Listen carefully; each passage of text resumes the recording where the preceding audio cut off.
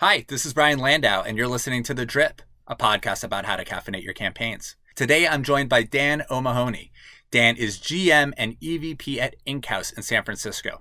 In this episode, we talk about fostering an environment where young professionals can thrive, reducing employee churn, owned content strategies for startups, and why a crisis comms playbook is necessary even for early-stage companies. In a few moments, you'll hear Dan talk about how Inkhouse has worked to streamline onboarding for new employees. There are new challenges with virtual first and hybrid workforces, and remaining committed to the best practices during onboarding is critical. In my day job, I talk with businesses about their audio strategies, and particularly for internal audio use, a question that I often get is where to start. What's the role or function or initiative that should be the first to adopt internal company podcasts? My answer to that is onboarding. Wow, that first week at a new job is so exciting but so overwhelming. New people, new clients, new processes, new culture, new etiquette, new tools. It's wonderful, but it's a lot. There's so much to learn and so much to understand. Audio is a few things. For starters, it's really authentic. It's a human's voice. It's an incredible format to tell the founding story, to reinforce a commitment to DEI, to do customer profiles and interviews, and to elevate critical voices within the organization. It's also passive learning. Audio reinforces critical information differently than videos or written word content. You can go a little deeper. You can explain a little bit more. A new hire can now go for a walk and still access all of this critical information. Companies often feel pressure to create topical content when podcasting, but a series of onboarding podcasts can be evergreen. You might make some tweaks along the way, but what you create today will likely still be relevant next year. If anything, you'll probably add content to the mix. Venly is an audio platform for business, and we believe that your audio content should live where you do business. Using Venly, you can securely and privately share this content to your company's Slack, Notion, Asana, and SharePoint, all with enterprise-grade analytics. Are you interested in learning how audio might play a role in how you onboard talent? We've created a template to help you get started and included our best practices, recommended episode themes, and potential company stakeholders to elevate through the content. If you're interested, email me directly at brian@venly.co. That's Brian, B-R-I-A-N, at Venly, VENNLY.co. And now, the very excellent Dan O'Mahony. Hi, Dan. Hey, Brian, how are you? Dan O'Mahony is Executive Vice President at Inkhouse and General Manager of the San Francisco office. He's been at Inkhouse for more than 6 years, and before that, he was at Launch Squad. He spent his careers helping startups, market leaders, and global brands define and own their industries. Dan likes to start with the story, strategy, and audience before diving into tactics. He also loves to get his hands dirty and still do real work. Dan was born in San Francisco and grew up in the Bay Area. He now lives in Marin County with his wife and his 2.5-year-old son, and they are expecting another son in October. Dan, you're super close, man. How you feeling? Good.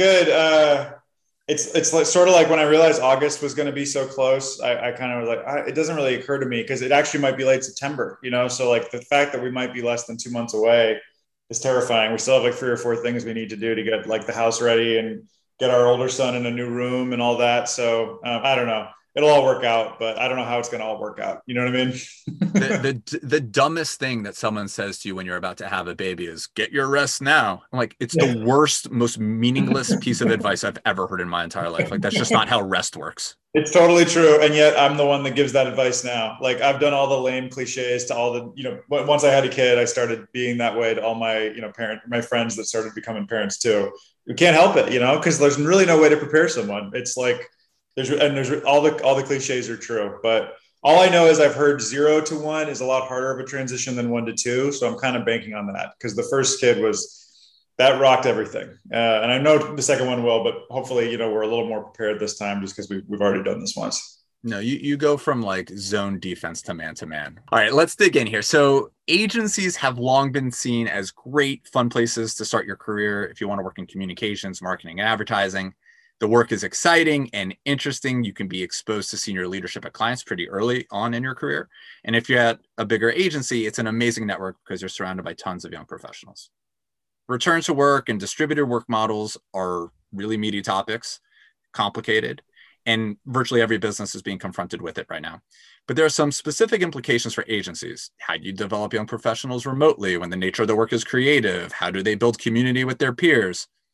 How do you think about this generation of recent college graduates that are looking to enter into agency life? And how can they best be put in a position to succeed?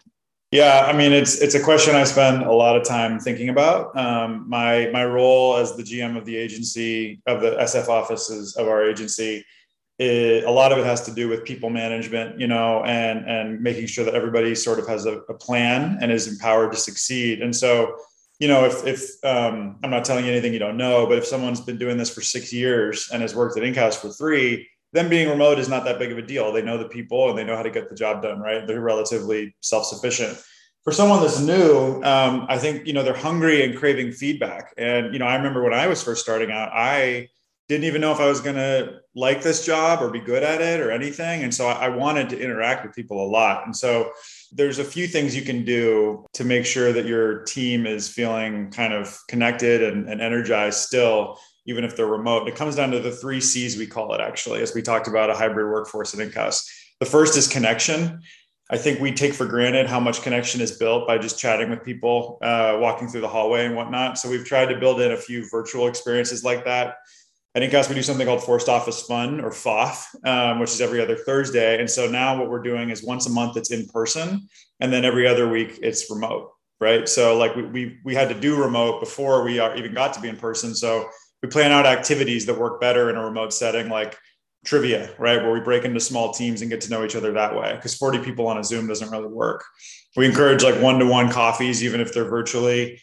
We also take onboarding really seriously. I think like onboarding used to be a matter of, the first day, maybe people get ramped up, they get trained on their accounts, and then a lot of the work comes down to working alongside people. Onboarding is much more involved now. It probably always should have been more involved, but now it has to be, because otherwise people kind of end up a little stranded, and then I think in-person meetings when appropriate. We've hired 3 or 4 people fresh out of college since last year. Most of them are not in the Bay Area, right? But a couple of them have visited the Bay Area since, and we've taken every chance we could to meet up with them and get together in person and whatnot. So there's a lot of things you can do to drive connection. The second one I mentioned was challenge. And I think what happens is sometimes if you're not in the office and you're not around, your managers and like your bosses, you start to I think the feeling of being challenged might not be there, right? Or the feeling of like, I want to impress this person, I better get this done. And so we try to really make sure that while we're empowering people, we're also holding them accountable, and making sure that their work is recognized. And when they're doing a killer job, we're calling it out. And when they need feedback, that we're giving it to them. I think the worst thing you can do once you've given someone everything they need to succeed is then just giving them a break all the time because, they're remote. I don't know, like it must be hard. Like, let's give them a break. Like, I think you need to treat everybody equally, right? And a part of that comes with just giving them the feedback they need to grow. And like I said before, I think folks that are just starting out crave that, and part of that also comes down to us doing a good job explaining why what they're doing is relevant, because a lot of times what they're doing is some of the more administrative heavy work. And if you don't know how that fits into the big picture, that can be a real challenge. And the last is collaboration. One thing we became pretty militant about is doing a screen share if we ever needed to walk through feedback. If you Slack someone or even talk to them on the phone, it can be challenging. But if I pull up a Google Doc that you, Brian, wrote and sent to me, and I have feedback, and I know, Brian, I would probably have a lot of feedback for you. I would screen share with you, and I would, walk you through the changes I made. And I think if you don't do that, you miss a point, right? And you might miss out on some of the nuance that you felt like you communicated to someone, but they didn't get. And so I think that collaboration is really important. Sometimes also it's better to just pick up the phone to hash something out, and it becomes less of a big deal than a Zoom call. So we've been try to be very serious about when we do which. And then we try to do a lot more virtual brainstorms because we're missing that in-person collaboration. So, I think if you can drive connection, challenge, and collaboration, the rest is really on the team to step up. But if you can't do those things, I think it's going to be very, very hard for them to become a part of the culture, to get better, to grow, to find pride in their work. So it's hard. And honestly, it's an ongoing challenge, but there's definitely some things we do to try to make it easier.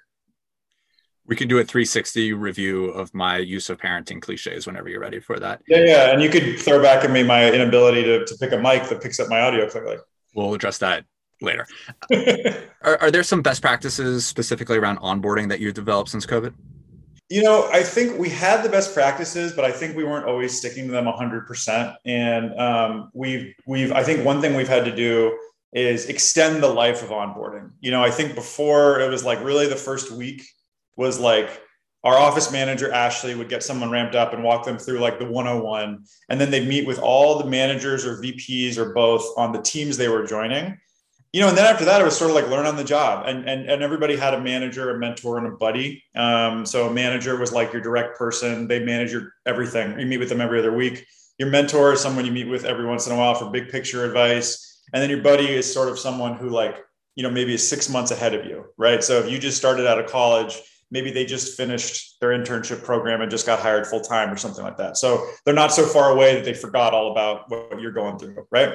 So that all existed before. But now what we've had to do, I think, again, this is something that I think even if we were back to fully in person, we would still do, is after giving a 101 on a client or on Inkhouse, like 2 weeks later, walk them through a lot of the same more information, because then they're ready to actually ask questions, right? The first week, no one even knows what to ask. So we've developed multiple touch bases, and then there's usually a 30 and a 60 and a 90-day check-in. Whereas before, I think it was a 90-day check-in to start. And so again, I think it's doubling down on what we're doing and making sure we're a little more militant about holding ourselves accountable to it, which I got to say can be challenging, right? Because you're also asking someone who might be remote themselves to up their attention to someone. So it takes a team effort. And I think it shows you how your agency operations really, really works and what kinks you might have to work out. Yeah, I mean, is there a concern that remote work might increase churn because employees don't feel the same connection to the company, or now maybe they're being tasked with, making sure that the recent hires having a more seamless experience? This is another thing on their plate. What are the tools that are available to agency leaders to help retain their employees? Yeah, well, let me just address the first part of that question, because I think, yes, people who are thrust into a remote setting and don't want to be in that, I think that can definitely create churn, right? If I was like, I love coming into the office every day, I love the energy I get. Now I'm at home, I'm kind of bored, or I'm stranded, or I'm just kind of deflated. That's true for some people. I think for some people, remote has actually made their lives better. But I think the bigger thing that's happening is that whether you're remote or not, the real question is like pre and post-COVID. Post-COVID, churn has just gotten worse, I think, at every company. There's probably a few companies out there that are actually bucking that trend, but generally churn has gotten worse. I've seen it with my friends. I've seen it with my coworkers. Once COVID hit and you had a lot of the excuses people might have been using to not go try something new career, go back to school, go work for a nonprofit, take a year off, a lot of those excuses went away. So I think the bigger question comes down to like post-COVID, is this a moment in time, or is churn just going to become sort of the new normal that everybody has to grapple with? And I think the answer could be a little bit of both. I don't know if it's always going to be this churny, but and retention wise, but more specific to your question, we're pretty serious about empowering remote workers, especially now that we've returned to the office, right? So we're back to a hybrid model. And so before, everybody was remote. I was remote, I could have been working with someone who was in New York or who was down the street from me, and it was all the same. We're all on Zoom. But now we have some people going to the office and we have some people remote. And so our big concern is that now those remote people are going to become like second-class citizens, because they're going to miss out on stuff and they're not going to be at the focal point of the office. So we've enacted a few rules. I think the three things I talked about before apply, driving connection, collaboration, and making sure people feel challenged. There's also some very tactical stuff you can do, like in the office, if it's like a 5-person call and 3 people are in the office and 2 are remote, we actually ask people to take their calls from their own computers, so that there isn't like there's that one person that's remote and everybody else is together, because we want to equal that playing field. So there is a lot we can do to try to keep people engaged and involved. But to go back to that earlier point, I think churn and what's happening, the great resignation, if people have called it, I think that's a little bigger than remote work. I think it's the state of the world too, which is causing a lot of people to reconsider things and kind of ask themselves, if I'm not going to take this leap of faith now, when will I? So it's complicated for sure. And I think it's something that like that question itself could probably warrant like an hour-long panel if we wanted to. How do you balance good company culture with all of these factors that you just described, let alone like client work is demanding, right? So you've got all the environmental stuff, the client, billable hours, all the things. How do you think about that? Well, like on the one hand, I've always sort of felt like good work and making clients happy is connected to good culture, not at odds with it, right? I think there's a line. I think, if a client is being unproductive or abusive, God forbid, you need to have conversations about that really quickly because that can kill your culture. But if a client is demanding and they really want us to like deliver our A game, and that should be a good thing for us. So with good culture, you also need to instill a need to win in your team. And so if people aren't competitive and wanting to push and wanting to do better, it actually doesn't work out quite well, because part of, I think, a good culture is that people are happy to be there and they take pride in their work. Again, I think, we've resigned clients in the past if their behavior gets to a point where it's being toxic. And I can't say that we've ever regretted it. But at the same time, we want people to be competitive and hungry, right? All the other stuff, though, what we've tried to do is sort of like ratchet up what we can do to help, offering resources for people who are burned out. We've done, office agency-wide mental health days. We've done different things to really make sure people can take the time they need. It's hard though, because I think I myself included now have a harder time separating like what might be bothering me in my personal life and what might be bothering me in my work life. And I think that's true for others. So what we also have to keep an eye on is like when people have issues or concerns, like what is it that Inkhouse can fix and what is it that we can't, because the lines have gotten very, very blurry lately. So it's an ongoing challenge, but I do think that the demanding client and the good culture can be mutually beneficial, not like, you get good culture for a little while, then you got to work really hard. And it's more of a cycle versus like a tug of war. Let's transition and get a little bit more tactical. Sure. A lot of your work is with early stage companies, and creating owned content can be just a huge lift. And when there isn't a lot of engagement, it feels like a waste of time. Mm-hmm. What's the lesson or maybe muscle memory that early stage companies can develop in establishing an owned content publishing cadence? Yeah, that's a really good question. I think, like with PR, like owned content can take a little while to yield results. I think if you can commit to like a long-term strategy, meaning like a year plus, it can yield some really interesting results, and for owned content, I think it can do everything from like all of a sudden you don't need, a huge PR blitz to get your audience interested in something you're doing because you've already built a following and they're coming to you, whether on social or on your website or whatever. I think though, in the interim, especially with startups who are like, what did you do for me today? Forget what you did yesterday.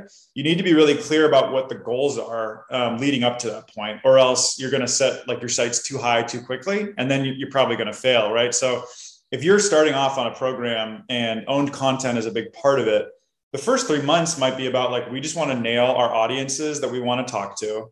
We want to find all the content that exists out there that we can repurpose. And then we want alignment on what the 3 or 4 like big voices we want out there in like the content sphere. So there's like no results there. It's just alignment and goals. But then once you have that, you can start moving faster and saying like, all right, we're a consumer brand. What's really important for us is huge social followings, because we want people to be constantly thinking of us because we sell shoes. So it's not like a once every 10-year purchase. It's maybe once every, few months purchase. But that doesn't happen right away. You need to build an audience. And so the goals become really, really important. So, it's the metaphor of walking before you can run, right? Like if you can start that way, then I think it works really well. But with startups, again, it's all about speed, right? So you need to be proving your value right away. So it's a little bit of a balance there. Who are the typical stakeholders for owned content during these early stages? The typical, that's actually a really good question. I mean, I think that content I've noticed has started to fall more and more under comms. And I think comms is sort of nebulous, right? So is content. But comms becomes like PR and content, which in some ways I think companies interpret as PR being earned media and content being owned, right? So content is your blog, content is your social channels, content is videos you produce, it's audios you produce, it's like podcasts. And then PR, aka earned, is like bylines written by the CEO placed in Fast Company, or a product announcement that you pitch out to a handful of trades that reach your key audience. So anyway, back to your question, I do think content rolls much more into comms and then eventually marketing. But then the flip of that is that you'll usually have 3 or 4 authors. And so you need their buy-in too. It could be the CEO, the CTO, It could be the chief marketing officer, but you're going to need their buy-in too, because their name is going to be on a lot of that content. And if they're not bought in, they're either not going to get involved or they're going to constantly oppose the work you're doing because it's not something they've necessarily bought into. So the strategy doesn't make sense. So it's a few key stakeholders, like at the executive level, depending on the business. And then I would say content usually rolls into comms and then marketing. Where does internal communications sit? Because a lot of your clients are at the company stage where they don't necessarily have a dedicated person for internal comms. Yeah.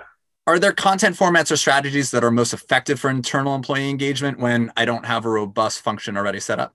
Yeah, it's really an interesting question because I think, again, not to belabor COVID, but like pre-COVID, I think this was a bit of an afterthought. And a lot of the companies' internal comms was like someone's like sixth or seventh job, like, oh, I run internal comms, but like, I don't have a background in it.